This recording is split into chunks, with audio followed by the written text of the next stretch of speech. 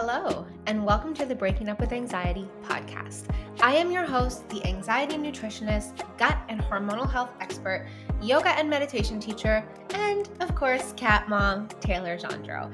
And this podcast is designed to show you how to relieve and resolve your chronic anxiety through the powerful combination of food, lifestyle changes, targeted supplementation, gut and hormonal health optimization, nervous system regulation, yoga, meditation, mindset, lifestyle coaching, and more.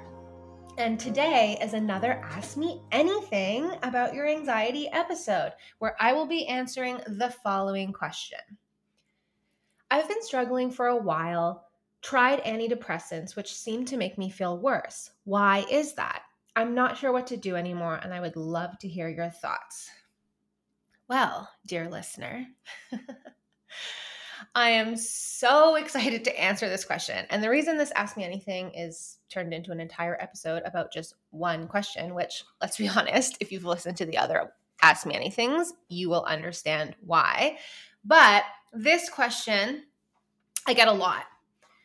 Well, there's two main things I hear. One, that either the medication just really isn't working, or that it seems to be making you feel worse. And I get a lot of people who just don't want to be on medication and they're looking to taper off and they're having a really hard time tapering off. So my personal experience was both. I was on the highest daily dose of Prozac, which came with a lot of side effects, and it really didn't do anything for my anxiety and panic. And I was also just blowing through my Ativan prescription because I had anxiety every single day and I was having multiple panic attacks a week, at least 2 to 3 a week. So because I get this question so much, or like different variations of this question, I'm going to break down this episode into a few chunks. Number one, what medication is doing and not doing. Number two, I'm going to break down a few of the reasons that it could actually be making you feel worse. Because without working with you and knowing your exact cause and your exact imbalances, it's really hard to say what is actually going on with you. But I can for sure talk about what I see all the time in practice. And there are some very common overlapping causes that to date, everyone I have worked with has had. So there's definitely a lot of generic suggestions that are still going to help every single person listening. I get questions all the time where it's how do I know what I need to work on? And my answer is, honestly, you probably need to work on most of it, because again, that's what I see in practice is I have yet to work with somebody who didn't have at least 5 of the main root causes. And I'll talk about what all of those things are.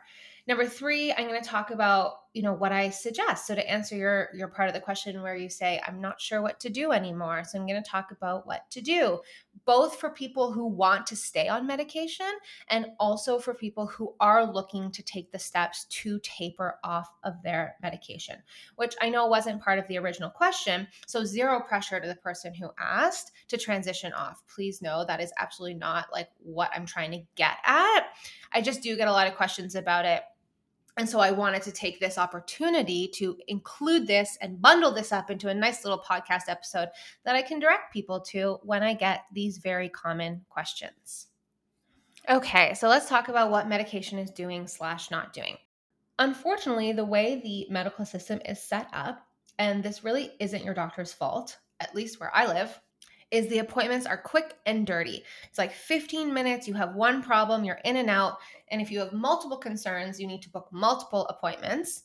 Some people don't even have family doctors right now, like me, because their family doctor retired and they weren't able to sell the practice. It's a whole thing. But anyway, there is zero time in these quick 15-minute appointments to really get into the meat of what's going on. So what's happening is a prescription is quickly being written without any informed consent. Informed consent means that whenever a medication is prescribed, your doctor is taking the time to thoroughly review how the medication works, the benefits, the risks, the side effects, and there should be a discussion about alternatives. Now, caveat here, most medical doctors don't know the alternatives because it's not part of their education and their training. But this is the standard of care that we're missing in our sick care system. Not healthcare system, although I know it's called that, but it's a very reactive sick care system that's really quick to medicate and cut things out. And there is 100% a time and a place for that, especially in the more severe cases where anxiety and the symptoms associated with anxiety are significantly impacting your daily function, your ability to go to work, maybe you can't work, and being on medication really helps your quality of life and gets you back at work. Amazing. That's just one example. Another example of when there is absolutely time and place for medication is if there's any risk of harm to that person, or if it's the individual's preference and their values. Personal preferences, values, and beliefs are going to play a really important role in someone's decision to use medication. Some people are comfortable and they really want to pursue a medication-based approach, and that's amazing. And others want non-medication options, and that's amazing as well. This isn't about right or wrong. It's your body, it's your life, you decide. But if the medication isn't helping or you don't want to be on it, please know that there are so many other options, and most of the time medication isn't necessary. I'm not going to say it's never necessary because nothing is black and white, and for some people it really may be, but I have yet to see that be true in my practice. I have yet to see somebody who has come to me and they're on medication and they want to come off. I have yet to see it be the case that they need to be on it. But again, that's just in my practice. I don't want to throw out these big blanketed generalizations because I obviously don't know your unique case. So here is the informed consent that you are likely missing out on that explains a little bit why medication is maybe making you feel worse. And for context, I'm really mainly going to be talking about SSRIs and SNRIs today when answering this question, especially since you didn't specify what kind of medication you're on, but usually benzos work really, really well, at least in my experience, and they're not being prescribed as a daily medication just as needed. At least they shouldn't be. Taking benzos regularly for even a few weeks can lead to addiction, which is what happened to me. And my psychiatrist at the time, he recognized that. He cut me off and wouldn't prescribe me anymore, which was really scary at the time. And I was 24. I had like a straight up temper tantrum. I'm still dramatic, but I used to just like take things to a whole other level. I have a big, bubbly, dramatic personality, but I used to be so reactive and just like take things to like another level. And that's what I did in my psychiatrist's office. I had a full on like temper tantrum. I mean, I was obviously having a panic attack as well as like a breakdown, like a mental breakdown, because the benzos were my safety net and he was taking those away from me. But in the end, it was the kick in the pants that I needed to figure out all this, natural shit. I'm doing quotations as people call it. So SSRIs, they raise serotonin levels way beyond the normal range that your body can never naturally match, nor does it need to naturally match. That is a really important piece of information I want you to remember. Your body, your brain does not need the levels of serotonin that this medication is providing. This is actually going to crash the body's natural dopamine levels. And dopamine is a neurotransmitter that allows us to feel pleasure and motivation, amongst other things. There will always be a give and take relationship with medication, which you won't usually find in the holistic health space. Prozac, which was the medication I was on, Prozac and Ativan, but Prozac specifically, the SSRI, it drops our natural dopamine levels by as much as 57%. Like, that's insane. They also have an antibiotic effect on the gut, which is going to disrupt our GABA levels. GABA is our anti-anxiety neurotransmitter. And because of this powerful and artificial influence on your neurotransmitters, withdrawal symptoms are really common in anyone who has been on them for longer than 4 weeks, making it really hard to taper off this medication. Hard, but not impossible. This one is huge. A lot of people aren't told this. I wasn't told this. I had no idea that getting off my Prozac was going to be like the shit show that it was. My original prescribing physician was my family doctor. It was a quick 15 minutes. I told him I had ended up in the ER with a panic attack, and bada bing, bada boom, I was started on medication. And I was also 21. I had no idea I had other options. My family is very allopathic, they're very pro medication, and no one ever thought to ask me if I wanted to go on medication. My doctor didn't ask. My parents didn't ask. Nobody asked me.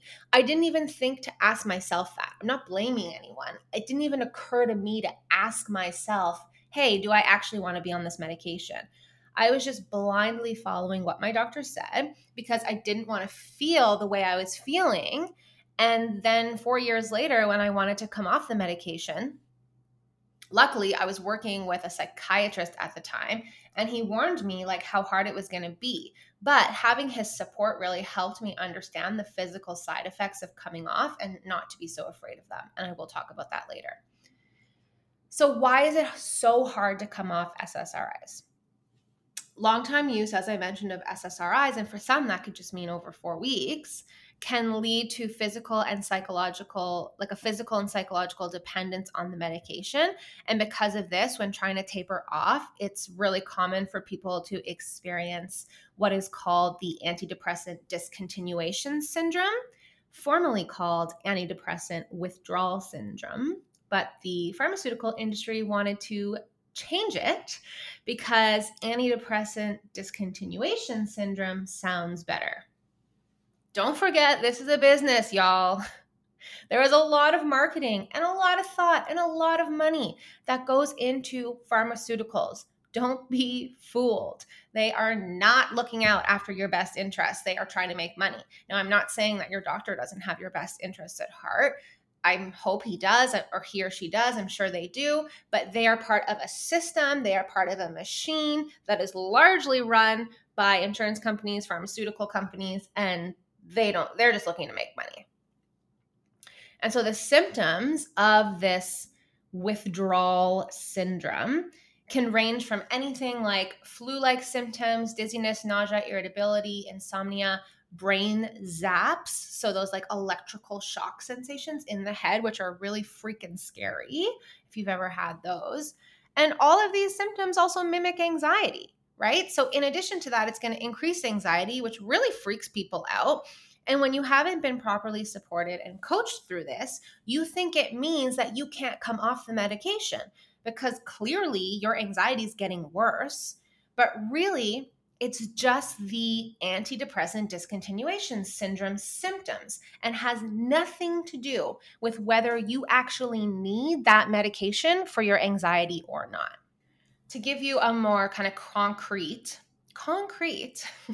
example of why this is happening and why you may experience a spike in your anxiety or depression when transitioning off medication for your anxiety and depression is because your brain is trying to regain its natural balance. So remember how I said that SSRIs, they raise the serotonin levels way beyond the normal range that your body can never naturally match, nor does it need to. So what's going to happen is over time, the brain's going to compensate. It's going to adjust to the presence of the medication, and it's going to establish a new normal, which is not the natural normal. So when discontinuing the medication, the brain needs time to adjust again and regain its natural balance, which is going to take time, which can cause temporary imbalances or aggravate pre-existing imbalances, and it's going to create these withdrawal symptoms. It also depends on the individual. So there is individual sensitivity that we have to keep in mind. Some individuals are more sensitive to changes in their medication than others. And there could be a lot of factors for this, from dosage, like how high is their medication, how long have they been on this medication, their individual brain chemistry, their gut health, their diet, and genetic factors as well. But when I say genetic, I really want people to hear me loud and clear that your genes are 10% of the picture, Okay. Genetics is 10% of the picture. 90% is gut health, diet, lifestyle, and that can change how your genes are expressed. We have a popular saying in the holistic health community that your genetics might load the gun, but your diet and your lifestyle and your gut health and your nutrient deficiencies, they pull the trigger. You are not a victim of your genes. You have so much influence over them, 90%. But it is something to keep in mind when we're looking at individual sensitivity to either put somebody on medication or taper somebody off medication. And finally, in the work that I do, and this is the most important part, at least for the conversation we're going to be having in this podcast episode, for those who have been using SSRIs to manage their anxiety or depression, and if I haven't made this crystal clear already, there's no shame in that. But the medication isn't addressing the root causes of your anxiety, panic, and or depression. So coming off the medication is going to expose that even more. It's going to expose those underlying root causes that weren't addressed and sometimes even suppressed. And this is going to lead to, again, temporary increases in anxiety and depressive symptoms, making the discontinuation process more challenging, more scary, and again, making you think like, oh, I must really need this medication then. When what people really need was, number one, they needed informed consent, and they needed all this explained to them in the beginning so that they knew exactly what they were getting into. We're all grown-ass adults, okay? We can make our own decisions. If you had a 1-hour appointment with me, for example, which is my anxiety relief consult, which I'll link in the show notes, I would explain every single thing that I see from a body-based and lifestyle perspective, dietary perspective, all the things that is creating your symptom of anxiety and panic. And I produce for you a step-by-step plan that you get to keep. It's a PDF on how to release it. Now, let's say somebody came into the consult with me and they said, hey, I'm thinking about going on medication. What do you think? I would take the time to explain everything I'm explaining right now, where I'm talking about informed consent. I would show them like, these are the steps that you would be looking at taking if you wanted to do this naturally. And then I would leave the choice up to them and support them no matter what they decide. Take medication, don't take medication, that choice is up to you. But at least I want people to be given the full picture so that they can actually make an informed decision. I was not given informed consent, and I don't know, honestly, if that would have changed my decision. It's harder at 21, at least in my opinion, not to really believe that like a magic pill is the solution, or not to want to take like the easy button. Whether it's medication or a supplement, there is no magic pill. And to be very clear, I'm not bashing doctors, I'm bashing the system. And doctors are employees of the system, but they aren't the ones calling the shots. Medical education centers around what drugs do we use to relieve X symptoms. Medical education does not ask what is the cause of this symptom. And as I've already mentioned, I was on the highest daily dose of Prozac. I took Ativan for 4 years. And in hindsight, I wish I had known about the alternatives, because all medication is doing is suppressing the symptoms. It's not doing anything. It's not correcting anything. It's not fixing the problem. And I did not know that. I also wasn't properly informed on how the medication I was taking was impacting my body, nor was I told about the antidepressant withdrawal symptoms. And even in the most severe cases, which mine was, I had to leave school. I could not function. At least I thought I couldn't function without medication, but it turns out I was wrong about that. I was also on the highest dose, so it was clearly a severe case. And even in these most severe cases, alternatives like dietary and lifestyle changes and supporting gut health make a huge difference. Instead, what's happening is people are being prescribed medication after a 15-minute visit and are never told about the withdrawal symptoms until they try to come off. And even then, they aren't being properly supported throughout this process. So they panic and they go back on medication. And I don't blame them. I didn't know what I know now about properly preparing the body to taper off medication, something I will talk about later in this episode. So my tapering was rough. But what I did have, and what I'm so grateful for, is that I had a great psychiatrist who was encouraging me to come off medication, telling me I didn't need it. And he was explaining to me all the scary withdrawal symptoms, and he explained them to me in the same way that I'm doing just now, that it's not a sign that I need the medication, even though my anxiety and depression did get worse temporarily during the taper, but that it's just my brain needing time to readjust and regain its natural balance, and that it will readjust and it will come back into balance. He was also super supportive of holistic medicine, and he was the one who encouraged me and led me down the path to studying this and knowing everything I know now and really understanding how to eliminate my mental illnesses without medication. And now here I am. So, for anyone listening who's thinking, I've tried to come off medication and it didn't work, I'm just going to be stuck with it forever, I guess. Stay tuned, because that is not true, and this episode is for you. And for those listening who are like, I actually want to stay on medication, maybe just lower my dose, or maybe not even lower my dose and just learn how to feel better even when on medication, this episode is also going to be for you. Okay, so let's talk about a few of the reasons it could be making you feel worse. And again, I'm just going to be speaking generically from my research, from what I see in practice with my clients, and from my own personal experience, because again, without knowing your specific case, it's hard to say specifically why you feel worse, but a lot of the things that I'm going to talk about are pretty common and very likely some of your whys. So first, let me just break down a little bit what SSRIs and SNRIs are actually doing. So SSRIs, selective serotonin reuptake inhibitors. They are a class of medications commonly used to treat conditions like depression, anxiety disorders, and other mental health conditions. They work by targeting serotonin, which is a neurotransmitter in the brain that is involved in many processes, such as regulating mood and emotions. And here is a very general, simple overview of how an SSRI works.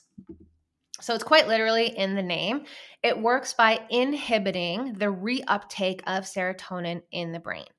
Without medication, what is happening is after serotonin is released into the synaptic space between neurons, between brain cells, it is taken back up by the presynaptic neuron through a process called reuptake. By blocking the reuptake process, SSRIs increase the concentration of serotonin in the synaptic space. So if you're like, what? In super simple terms, SSRIs help by keeping more serotonin in our brains, but they do not actually create more serotonin, which our body can do naturally given the right tools and the right building blocks. What medication is doing is it's stopping the brain cells from taking back too much serotonin too quickly, leaving more serotonin available. And, in theory, the theory behind all of this is that when more serotonin is available, it's going to improve our mood and make us feel better. So SSRIs help the brain to have more serotonin to communicate with other brain cells. But low serotonin is not the only factor in improving our mood. The serotonin theory has been widely accepted, but it's this simplified explanation that suggests that low serotonin levels are solely responsible for depression, for example. And that's simply not the case. And now we finally have research coming out to support this, something the holistic community has been saying for years. And we always have to remember who funds and pays for research, okay? It's usually big pharmaceutical companies, and it's not really in their best interest to fund research that says that their products aren't actually helping and that they're not actually necessary. That's a conversation for another time, but I'm going to write this down, actually. I'm going to do an episode that's unpacking the seedy underbelly of scientific research. On the list it goes. So SNRIs, serotonin norepinephrine reuptake inhibitors, that's what that stands for. Again, it's in the name. It's similar to the SSRIs in that it's a class of medications that's commonly used to treat major depressive disorder, generalized anxiety disorder, certain types of chronic pain. But instead of just working on affecting the levels of serotonin, it's working on two neurotransmitters, so serotonin and norepinephrine. So again, same concept as the SSRIs. Serotonin is that neurotransmitter that plays a crucial role in regulating our mood, our emotions, our sleep, our appetite. And then by blocking the reuptake of the serotonin, it's stopping the brain cells from taking back too much serotonin too quickly. But SNRIs are also targeting the reuptake of norepinephrine. And norepinephrine is a neurotransmitter involved in the regulation of things like attention, alertness, arousal. So again, but the theory behind this and the concept behind how these medications are working or not working is by inhibiting the reuptake of norepinephrine, then SNRIs are going to increase its availability in the brain, leading to enhanced norepinephrine signaling. Again, with the goal of having a more positive impact on our motivation, our concentration, our energy levels.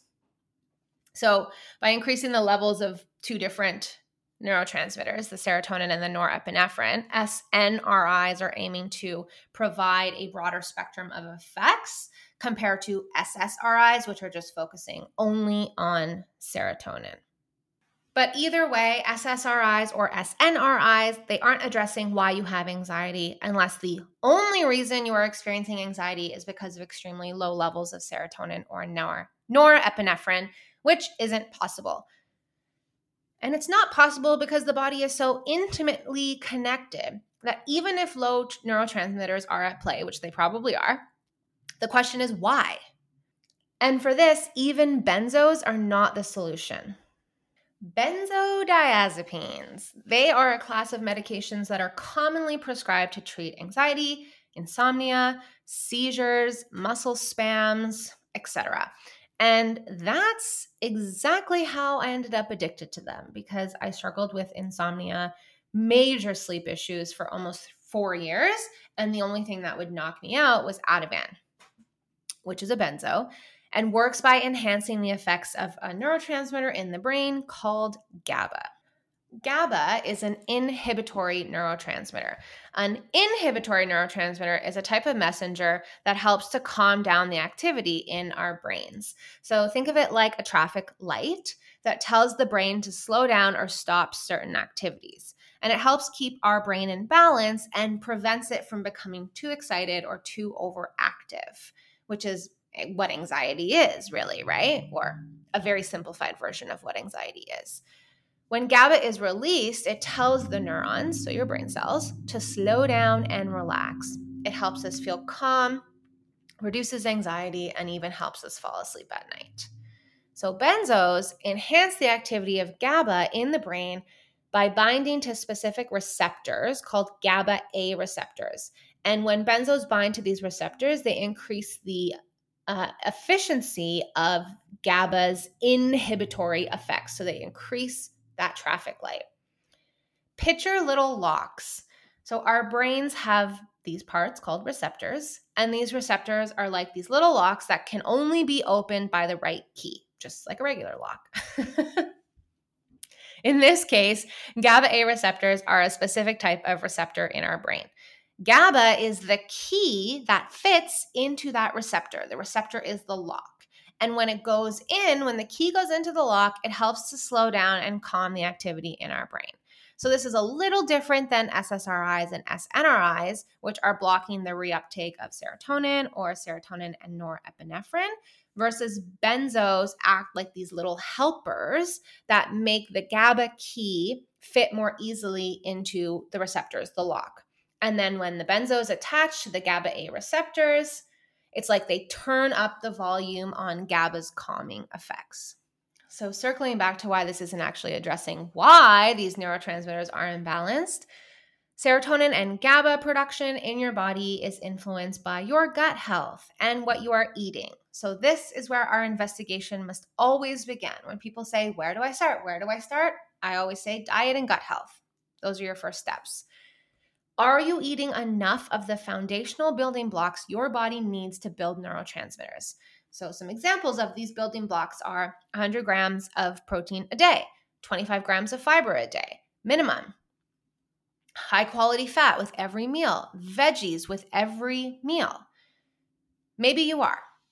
If you aren't, a part of this question is a part of answering your question, I'm not really sure what to do anymore. This is something that you're going to want to do. Look at your diet. Now, let's say your diet matches what I recommended. Amazing. Yay, go you. Now we have to look at your gut health. And actually, we should always be addressing gut health and diet at the same time because we're not just what we eat, we're what we digest, absorb, eliminate, and detox. So just because you eat something doesn't mean your body's breaking it down and sending it to where it needs to go. So we can't address all symptoms, all problems with just diet. We have to sometimes get in there with some specific supplementation to rebalance the gut. Why might this be happening? Like, why is your digestive function impaired? Because over the years, your digestive function has been compromised and now it's under functioning. And this compromisation, is that a word? Compromisation can even trace back all the way to childhood. And oftentimes it really does trace back that far. If you aren't producing enough stomach acid, for example, if your liver needs attention, if there's inflammation, if the small intestine is permeable, if there's bacteria imbalances in the large intestine, this is not only going to impact your natural neurotransmitter production, but it's going to create the symptom of anxiety. Because symptoms of compromised gut health are not just physical, they're mental as well. And my advice to all my clients, everyone who's looking to come off their medication, is always, always, always to first address diet, gut health, and hormones to the best of your ability, build a solid foundation, and then live in that foundation for 3 months and then very slowly taper off. I'm going to talk about this more later, but also please always taper under the direction of your prescribing physician. Here's another next step for those who are like, I don't know what to do next. If you haven't already watched my free 1-hour webinar class called The 3 Secrets to Natural Anxiety Banishment, which is linked in the show notes, this walks you through exactly what I mean when I say you have to optimize digestive function, you have to eat in a way that boosts your natural neurotransmitter production, and you have to bring your hormones back into alignment. And within that training, I share 17 things you need to be doing to optimize digestive function, boost neurotransmitters, and bring hormones back into balance. So check that out if you haven't already, because those are all the ways that you're going to want to prepare the body before even thinking about transitioning off medication. So you can probably see where I'm going with this. One of the reasons medication is making you feel worse is most likely because you aren't addressing the root causes behind your anxiety, which are diet, gut health, lifestyle, nutrient deficiencies, stress, physical, mental, and emotional stress, and trauma. And I'm not going to get into the root causes in depth here because I have dedicated episodes to this information that will be at least a 4-part series, if not a 5-part series. And so far, part 1 and part 2 are out. So that is episode 11, The Real Root Causes of Anxiety, part 1, and episode 15, The Real Root Causes of Anxiety, part 2. And more to come. They'll always be titled that way, so they'll be really easy to find. And there's for sure part 3 and 4 for sure, and maybe a part 5, because clearly there's a lot to say. But today I want to focus on 2 things, well, kind of 3 things: gut health, inflammation, and inflammation is related to gut health, and nutrient deficiencies, because medication is not only not fixing those root causes, but it's also aggravating them and making them worse. Let's start with nutrient deficiencies. So remember how I said that there's always going to be a give-take relationship with medication, because medications are designed to address specific health conditions or symptoms by targeting very specific pathways or mechanisms in the body. But as they exert their effects, they're also going to impact other biological processes, such as nutrient metabolism. They don't optimize and support the body as a whole. Medication doesn't do this. It supports one area, it interferes in one area that takes from another area or takes from multiple other areas. And they create nutrient deficiencies in a few ways. So they interfere with absorption, they alter the metabolism, and there's a little bit of nutrient competition. So some medications can interfere with the absorption of certain nutrients in the digestive system. For example, with SSRIs and SNRIs, they may affect the stomach's acid production, impairing the absorption of nutrients like B12 and calcium. They're also going to impact nutrient levels in the body by affecting the way the body metabolizes or uses certain nutrients, either by increasing their breakdown or reducing their synthesis or their activation. So this is, for examples of this specifically, are vitamin D. Metabolism, the medication is interfering with the body's ability to convert inactive forms of vitamins into their active forms, which is really important. And then another way is medications compete with specific nutrients for absorption or utilization within the body, which is then going to lower levels of these nutrients. Now, that doesn't mean if you're on medication and have to be on medication for whatever reason, you're shit out of luck. You just need to be aware of what nutrients are being depleted, what digestive processes are being impacted, and you want to balance this out with dietary tweaks, nutrient supplementation, and I always recommend to someone on medication to be monitoring their nutrient levels through regular, full and complete blood work labs that you will have to pay out of pocket for. In Canada, it's around $300. In the US, it's around $200. It depends where you are. So I personally put aside $25 every 2 weeks with every paycheck into my health savings account. And then every 6 months, I take that $300 to get proper blood work. And I'm not even on medication. I don't even own Advil. I can't even remember the last time I bought anything over the counter from the drugstore. My colleague and one of my mentors, Melissa Ramos of Sexy Food Therapy, has an excellent resource for this. It's called the Blood Test Discovery and Repair Kit. I'm going to link it in the show notes. It comes to $64 US total. So what you want to do is you want to hit that link, and it's going to give you like a $27 option. And you want to add on the $37 special offer, because that is what's going to teach you how to actually read your own blood work for yourself. The $27 is like, this is how you get blood work, not through your medical doctor. This is the blood work you need to get. And it also talks about some medication interactions and depletions and gives suggestions for supplements to take. And then the $37 like add-on is how to actually read your own blood work and for your family. So for $64 total to have this invaluable information for life, like run, don't walk, and get that resource. So you don't have to rely on finding a practitioner who will read it for you, which is something I can do, obviously, for sure, if you want. And I have done that in the anxiety relief consult if the blood work is from within the past 6 months. And I do that for my private clients all the time. But why not also learn how to read it yourself? And actually, while I'm on the subject of the amazing Melissa Ramos, her focus is autoimmune and autoimmune related conditions. So that would be something like PCOS or endometriosis. If you have any of that, she's running a free live masterclass on Wednesday, May 24th at 7 p.m. Eastern Standard Time, all about how to heal and thrive with an autoimmune or autoimmune associated condition. I will be there at the class. I'll actually be moderating it because I support Melissa within her practice. I've worked with her for years now and will probably never leave because I just learned so much and I just love the work I do for her, and it's chill and it's easy and it's fun and it doesn't take up like too much time. So I still have plenty of capacity to focus on my own practice. Anyway, I will also, as always, leave the link to that free master class in the show notes and sign up even if you can't make it live, because there will be a replay to watch so you can still get all the juicy info.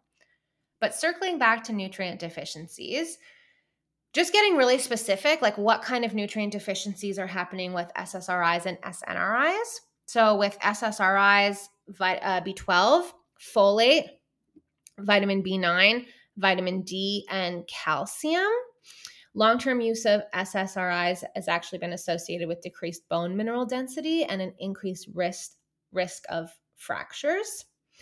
And then SNRIs Again, we have B12. Again, we have folate, so B9. Again, vitamin D. Again, calcium and magnesium. And this is true. I've seen this in blood work, by the way. Like I know this from my research. I learned this, and then I see it in practice. I see it in blood work all the time when I'm working with clients and I have access to blood work.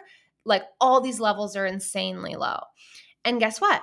All of those nutrients, B12, folate, vitamin D, calcium, magnesium, are key players in either the development of anxiety or eliminating anxiety. So it's this catch-22 where you are likely depleted in those nutrients in the first place, which is one of the reasons you're experiencing anxiety. And so you go on medication thinking it's going to help, and it's not. It's just creating more nutrient depletions, which is making the anxiety and panic worse. Those are also the core building blocks for many neurotransmitters, so specifically B12, folate, magnesium. So now you also don't have the building blocks your body needs to create more neurotransmitters, and you're on medication that isn't creating more neurotransmitters. What it's doing is raising the serotonin levels way beyond the normal range that your body's never going to be able to naturally match, nor does it need to. And again, over time, the body's adjusting to this. And the new normal now for your neurotransmitter levels in the brain becomes way beyond normal range of what it actually needs. So those are nutrient deficiencies. And then we have to talk about gut health. Long-term use of SSRIs and SNRIs is going to impact gut health. It has this antibiotic effect on the gut, which is going to lead to changes in the composition and the diversity of your gut microbiota. So dysbiosis, an imbalance between the good and the bad bacteria, or the beneficial and the non-beneficial bacteria, or the neurotransmitter building bacteria and the pathogenic bacteria. It's also going to influence the integrity of the intestinal barrier, the intestinal lining. So it's going to increase your intestinal permeability, leading to something known as leaky gut. This is going to trigger an immune system response, and inflammation is going to spread like wildfire through the body. And it's also going to impact serotonin regulation, because serotonin is involved in regulating gut motility and function. It's not just a mood balancing neurotransmitter. It has a direct role in the gut. So by altering serotonin levels in the body, SSRIs can impact, and SNRIs, gut motility, and this is going to impact the digestive process. I talk about the importance of gut health and reducing inflammation in anxiety banishment in every single solo episode that I do. It is so important. It's 2 of the 6 pillars of the Breaking Up with Anxiety protocol. The pillars, or the steps, are reduce inflammation, optimize digestive function, boost natural neurotransmitter production, bring your hormones into alignment, release physical stress within the body, and learn to manage mental and emotional stress, learn to respond to it differently, not react to it, and build a flexible nervous system. So again, to circle back to the part of the question saying, I'm not sure what to do anymore, my question for you is, out of those 6 steps, what have you done? And if you're unsure where to start and need more information, I got you. You can check out episode 11 and 15, The Real Root Causes of Anxiety, part 1 and part 2 of this podcast show. Go to episode 13, which is titled Anxiety, Seasonal Allergies, Immune System Health, and COVID. Don't be fooled by the title. It's all about inflammation and how to begin to reduce that. And then check out my free training, The 3 Secrets to Natural Anxiety Banishment, that I mentioned earlier. And of course, if you're interested and want to work with me privately, you can book an anxiety relief consult, or better yet, join the Breaking Up with Anxiety group coaching program, where I will walk you through all 6 steps, and you're in community with other women who are doing it with you and who really understand what you're going through and really understand your struggles, because they also have, or had, because we have some alumni in the group who've been in there for a few years, and like me, they no longer have an anxiety disorder, panic, or depression. Now, I'm not sure in what ways exactly your medication is making you feel worse because you didn't specify symptoms. So I'm just going to go through some common kind of side effects people experience when taking SSRIs or SNRIs and explain a little bit from a body-based perspective why some of these symptoms are happening. So, restlessness, sleep issues, insomnia, nausea or upset stomach, loss of appetite, rapid weight loss or weight gain, headaches, dizziness, lightheadedness, sweating. There's sexual side effects like decreased libido or difficulty orgasming, hormonal fluctuations, PMS, changes in your menstrual cycle, fatigue, low energy levels, tremors, muscle twitches, blurred vision. The GI side effects like constipation, diarrhea, abdominal pain, bloating. There's cognitive side effects, difficulty concentrating, memory problems, feeling confused or disoriented, and then emotional blunting. So, decreased emotional responsiveness, mood swings, increased anxiety, and depression. There are more. That's not an exhaustive list. It's just the most common ones. And guess what? All of these symptoms are symptoms of impaired gut health, inflammation, and nutrient deficiencies, which, ding, ding, ding, ding, ding, medication is making worse because it is a give-take relationship. For me, my biggest side effects were restlessness, sleep issues, holy moly, insomnia, nausea, upset stomach, weight gain.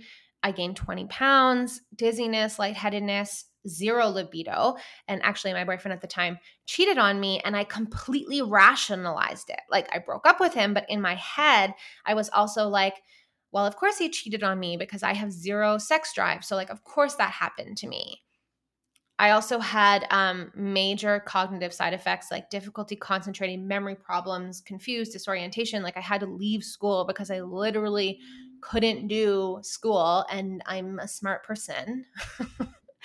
Blurred vision and lots of emotional blunting. Oh my God, I was a zombie. Like, life was gray and muted. It's a big reason why I really spiraled into drinking and doing a lot of drugs because I was chasing a high. I was chasing feeling something, anything. I just needed to feel. So I was on the highest daily dose of Prozac and I was still experiencing all of those symptoms. Like, what the fuck was the medication doing? In my case, nothing. It was just making my imbalances worse, keeping me stuck. And nobody, until I finally landed with that amazing old man psychiatrist who changed my life, nobody ever mentioned to me like, oh, hey, it doesn't seem like the medication is the answer here for you. Let's look at alternatives. Nope. Instead, I was just left to feel broken because clearly it was me.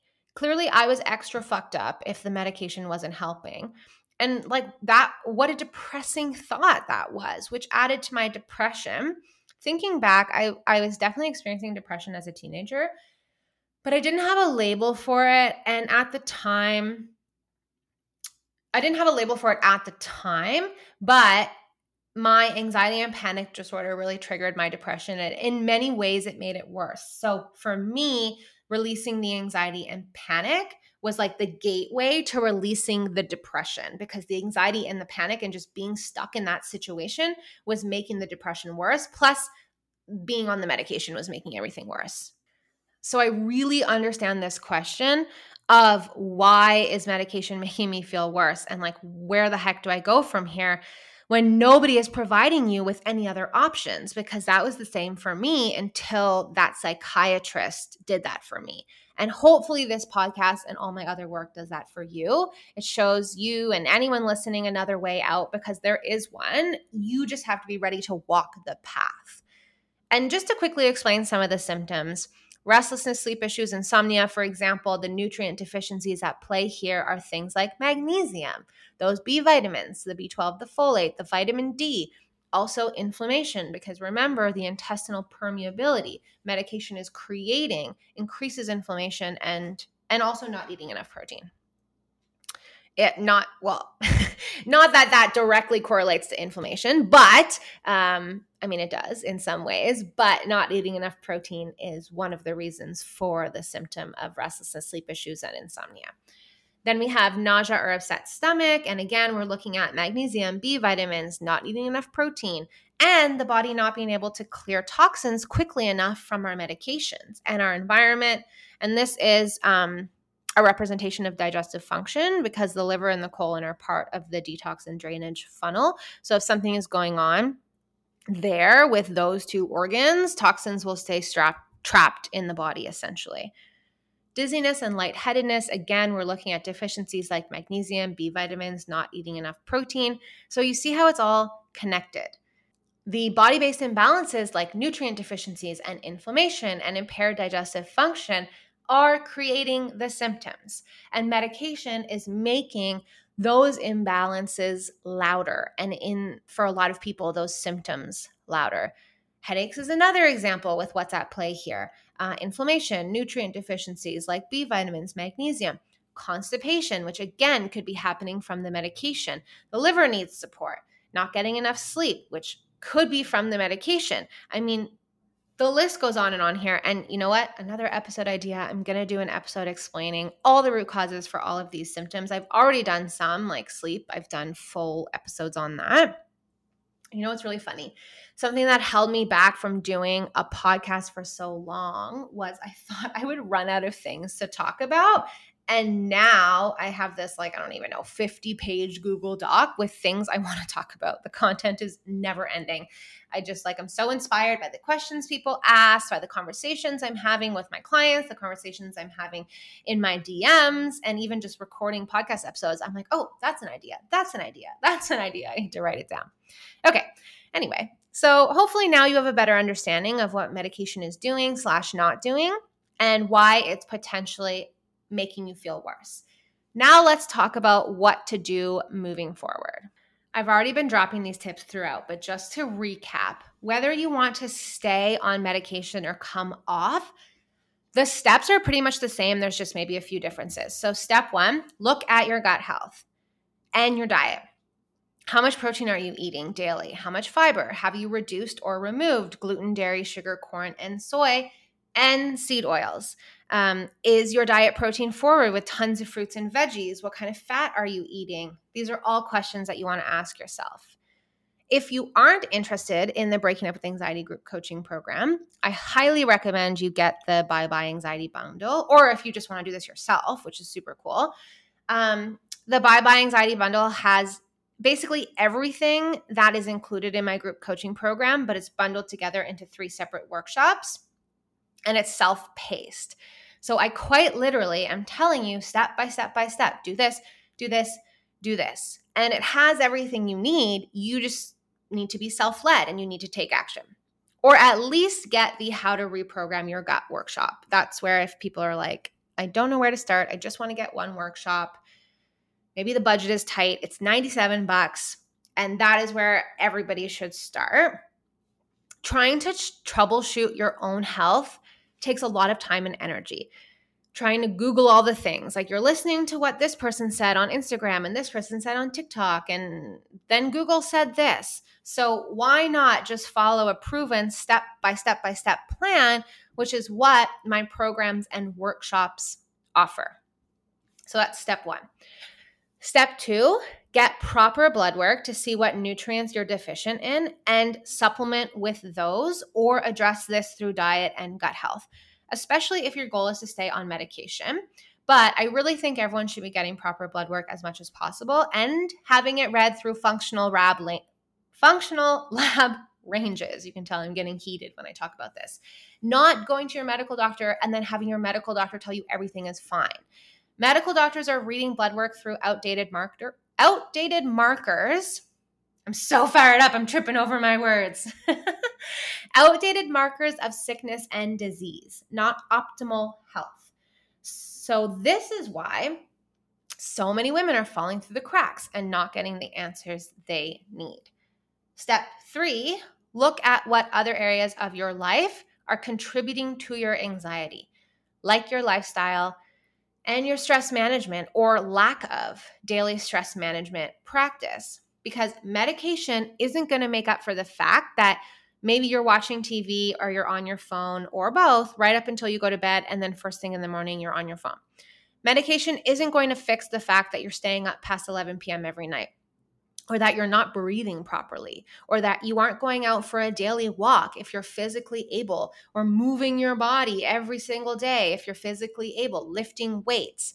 Medication won't address your potential lack of boundaries. All of these things that will cost you $0 to change and implement because they're lifestyle choices you are making, these things impact your mental health big time.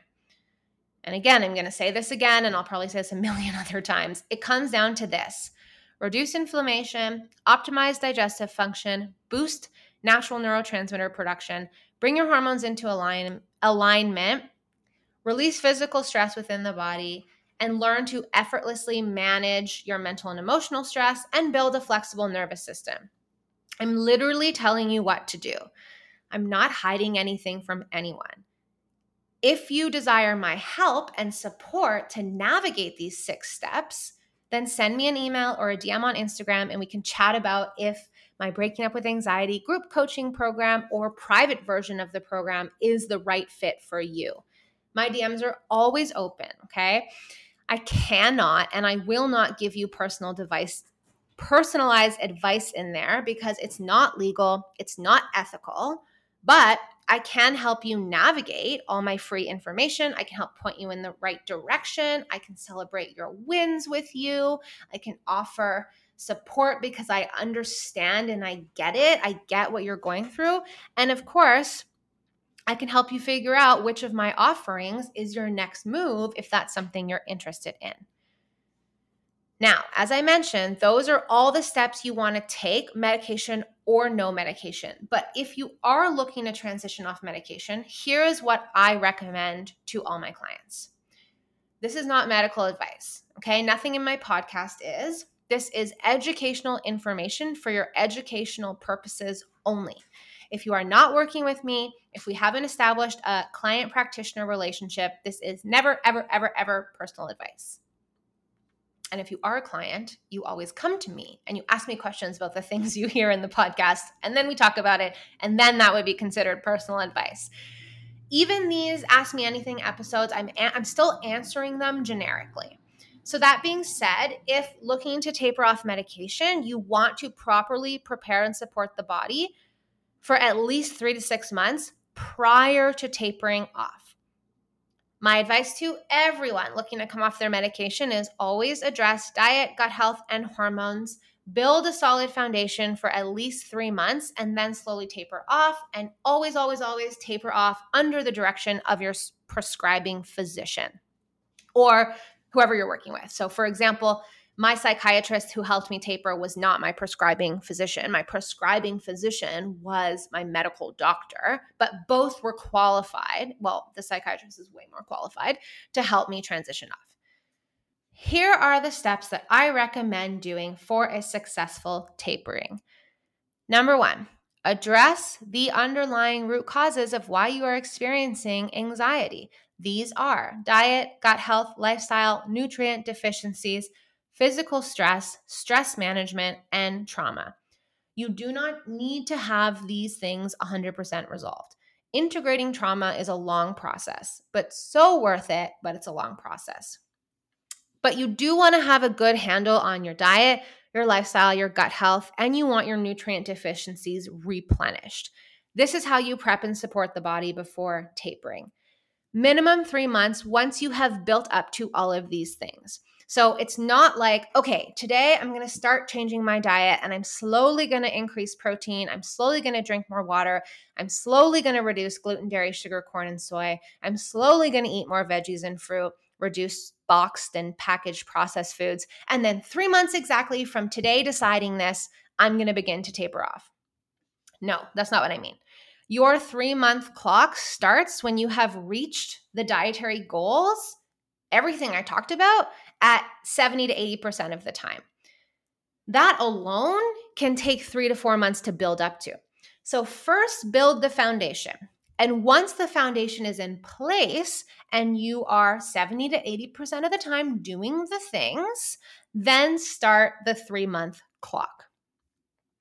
Number 2, Educate yourself about all the potential psychological and physical withdrawal symptoms that can occur, or work with a practitioner like myself who can help you navigate this. Because the symptoms of the discontinuation syndrome mimic the symptoms of anxiety, of panic, of depression. And without an understanding of this, you might think you're just having a relapse or that this is evidence that you need to stay on medication. That's not the case. If people were sat down and told these are all the possible side effects prior to beginning their transition off medication, they would feel better prepared and it would be less frightening. So some examples, and again, not an exhaustive list, but fatigue, muscle ache, chills, headaches, nausea, vomiting, diarrhea, anything digestive, dizziness, just a sensation of being off balance, mood swings, irritability, anxiety, depression, sleep issues, these vivid dreams, brain zaps. So those are like electric shocks in the head, difficulty concentrating, memory issues, brain fog, crying spells, just that emotional kind of instability. It really helps to be working with someone like me in addition to your prescribing physician. So if the symptoms creep up, you have someone to ask. And they can be like, no, this is normal. I know it sucks, but keep going. It's not a relapse. It's just withdrawal. And this is what my psychiatrist did for me. Number 4, go super slow. Slower than you think you need to go and slower than you're going to want to go. In 2019, there was a paper published that recommended reducing the dosage of the SSRIs slowly, like much slower than the therapeutic minimum recommendations, which is what most doctors are following. Basically, this just means that you're going to want to taper over months and months and months, and by micro doses, much lower than what is actually needed to create a therapeutic effect. What most doctors are doing is these short tapers of like 2 to 4 weeks, dropping to the minimum therapeutic dose and then stopping. And that is not ideal. That doesn't help with the withdrawal symptoms, especially if you haven't built your foundation of support first. I did not do that because I didn't know to do that. Like I went to school and I learned all this after I was already off medication. So I was off medication and my anxiety, panic, depression was still alive and well, but I was off medication. When I was on medication, I didn't know that all it was doing was masking and suppressing my symptoms. And it honestly wasn't even doing that very well. I didn't know that that wasn't like the fix. And what often happens is people start to feel better when on medication, sometimes, not always, but if they do start to feel better, they feel better thanks to the masking of these symptoms. So then they're like, oh, I'm feeling so good. And they decide to taper off their medication, but the body hasn't been properly supported. So then they experience these heightened withdrawal symptoms. They panic. They go back on medication thinking like, oh, I guess I need the medication. When really what was needed was to address the underlying root causes creating the anxiety and support the body for at least 3 months by everything I've already mentioned, which doesn't mean that you won't have any withdrawal symptoms, but they can be massively lowered. And I have worked with clients who haven't had any withdrawal symptoms. And then my other clients have had minimal withdrawal symptoms. But in doing the work, in our work together and everything I'm talking about in this episode, they have had minimal withdrawal symptoms. And then in addition to that, it's so important to go really, really slow. Dr. Achina, I think is her first name, Stein. She's a functional psychiatrist. I saw her speak at a conference, and she gave this example. If you're on 25 milligrams of Zoloft, for example, in theory, what you're going to want to do is go to 20, and then 15, and then 10, and then 5, 4, 3, 2, 1 milligrams. And this is similar-ish to what I did when I was coming off Prozac, and I was on a way higher dose than 25 milligrams. But ideally, again, you're working with a doctor who knows this and can get your prescription compounded when it gets to those lower amounts that are way underneath the therapeutic dose, like 5, 4, 3, 2, 1. Those are, they're quote unquote, not doing anything, but that's how you're meant to transition off this medication. The issue is that 75% of psychiatric prescriptions are now being written by primary care providers and pediatricians, ER doctors, or just kind of internists in other fields.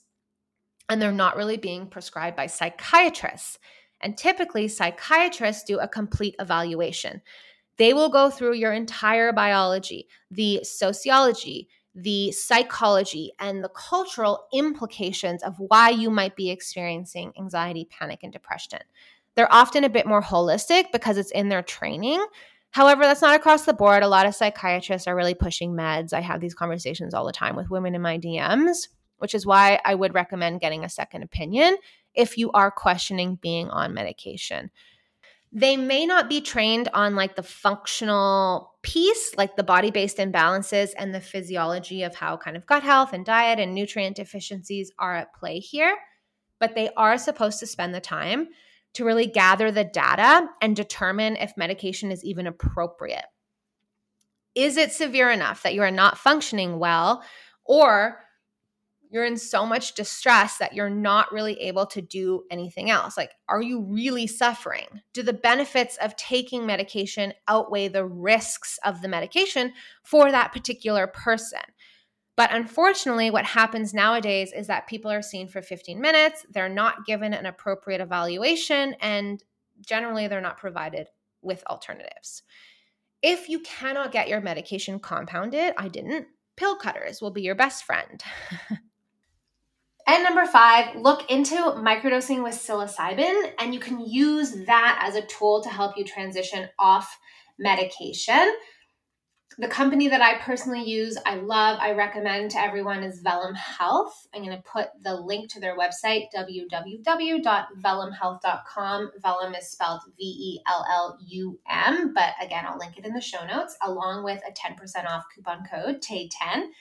And also, I highly recommend, if you haven't already, listening to episode 12 of this show. It's called The Magic of Microdosing. To hear more information, I actually chat with one of the co-founders of Vellum Health, and we talk about all the different ways that you can use it. And specifically, we do talk about using this mushroom to support a transition off medication.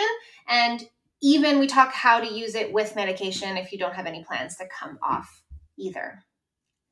So definitely check that out. So I'm going to give a specific example, anonymously, of course, of how I supported a client in breaking up with anxiety and tapering off her medication with basically zero withdrawal symptoms. So before breaking up with anxiety, she had generalized anxiety since she was little. She was always very quiet, timid, overthinking, overanalyzing everything. She had stomach problems for as long as she could remember. She was on 10 milligrams of Celexa daily and taking benzos as needed. Now, this is a lower dose, so the timeline will be different based on the dosages. But here's what we did. We switched up the supplements she was taking. None of them were supporting her specific imbalances and deficiencies. We addressed diet, we reduced inflammation, we balanced her blood sugar. She was on the digestive and adrenal support protocol that is in the Breaking Up with Anxiety group coaching program that I have finessed over the last 4 years and working with over 100 women. This is the digestive and adrenal support protocol that releases anxiety at the root. And she waited 3 months for the body to rebalance, or at least get a really nice head start in the rebalancing. And then after breaking up with anxiety, because she did all of this work when she was in the 4-month program. After the program, daily anxiety gone, no longer needed her benzos, eliminated her symptoms that she was experiencing, like nausea, sweatiness, the general unease. She was having these strange vertigo spells. She was in therapy, and she did stay in therapy as needed.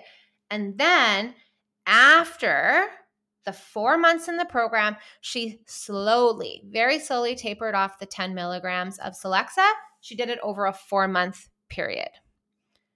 And this wasn't the first time that she tried to come off medication. The first time did not go well. She had terrible brain zaps and a bunch of other scary, unpleasant withdrawal symptoms that she just ended up going right back on the medication because the withdrawal symptoms were just too much. So that's one example. Here's my personal example. As you may know, depending on how many of these episodes you've listened to or how long you've been hanging out with me on Instagram, I bounced around a couple different school psychologists. I didn't really feel like they were working. They just weren't good fits. They were trying to get me to do cognitive behavior therapy, and I was 21, 22. I hated it. I never did my workbook. It just felt like extra homework. And then I would show up and I would get in trouble for not doing my workbook. And so then I just stopped going. I would skip sessions.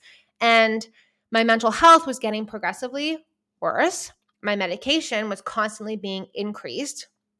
I started drinking more. I started doing drugs. It was just like this big mess. And nobody gave me any alternatives to medication or therapy or like exercise and meditation. I was kind of just told, well, that's it. And if that's not working for you, we don't know. And this went on for 4 years. I was taking my medication daily. I was doing yoga 3 times a week. I was going for runs. I was hitting the school gym. I was doing boot camp classes. And yet my medication continued to be increased. The anxiety wasn't getting better. I continued to have multiple panic attacks a week. I had insomnia, major sleep issues. I tried every sleep supplement, every over-the-counter remedy for sleep known to man, but I couldn't sleep unless I knocked myself out with Ativan. My nervous system was so frazzled. It was so frustrating and exhausting. I felt like I was doing all the things and nothing was working. The therapy, the medication, the exercise, the yoga, the meditation, it wasn't working. And then I slowly began my transitioned off medication very slowly with the help of a holistically minded psychiatrist, which was amazing. But the taper was awful because he didn't know to tell me to build my foundation first, as I have explained all throughout this episode. So I was hit with these withdrawal symptoms. It was not fun. Then after a few months, or I don't even know, like 6 or 7 months, maybe I was fully off. That's when I started my holistic nutrition program. So I was off medication, but I still had anxiety, panic, and depression. And then within 3 months of doing school and implementing what I was learning in school, I felt 70% better. I was using food to reduce inflammation, to build neurotransmitters, to balance my hormone. I was supplementing the nutrient deficiencies that medication had created. I was addressing my digestive imbalances. I was optimizing digestion. I was exercising according to my cycle, not over-exercising, which is what I was doing before. And I was looking at what was causing physical stress within my body and working to address that. In addition to, I had a yoga and a breathwork practice. And then several months later, I was like a completely different person. Gone was the daily anxiety, gone was the depression, gone were the panic attacks. I had one panic attack 2 years later, triggered by a very specific situation, and I haven't had one since. So that was in 2017 was when I had my last panic attack. So I know it may feel like you have tried everything, but I promise you haven't. There is so much that can be done to support the body and actually truly release your anxiety and panic disorder. So I really hope that this episode helped. You got this.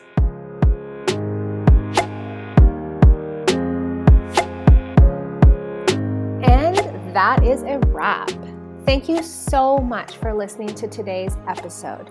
I have one quick favor to ask you before you go. If you loved today's episode, I would so appreciate if you left a review on whatever podcast platform you are listening to right now. My goal with this podcast is to reach as many people as possible to spread awareness that anxiety is not this incurable disease. It's not something we just have to live with. It's definitely not just part of your personality, and there are body-based imbalances that need to be addressed in order to truly be free from chronic anxiety. With awareness comes action, and the more people this podcast can reach, the less people will struggle with anxiety. And positive reviews are the #1 way to help new people discover the show. You are the best. Thank you so much for being here. I appreciate you so much.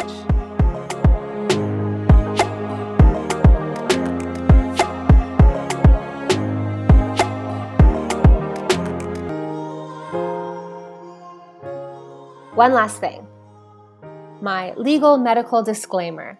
The Breaking Up with Anxiety podcast with me, Taylor Gendreau, is for general information and educational purposes only, and the advice and recommendations I give or my guests give throughout the episodes do not replace medical advice.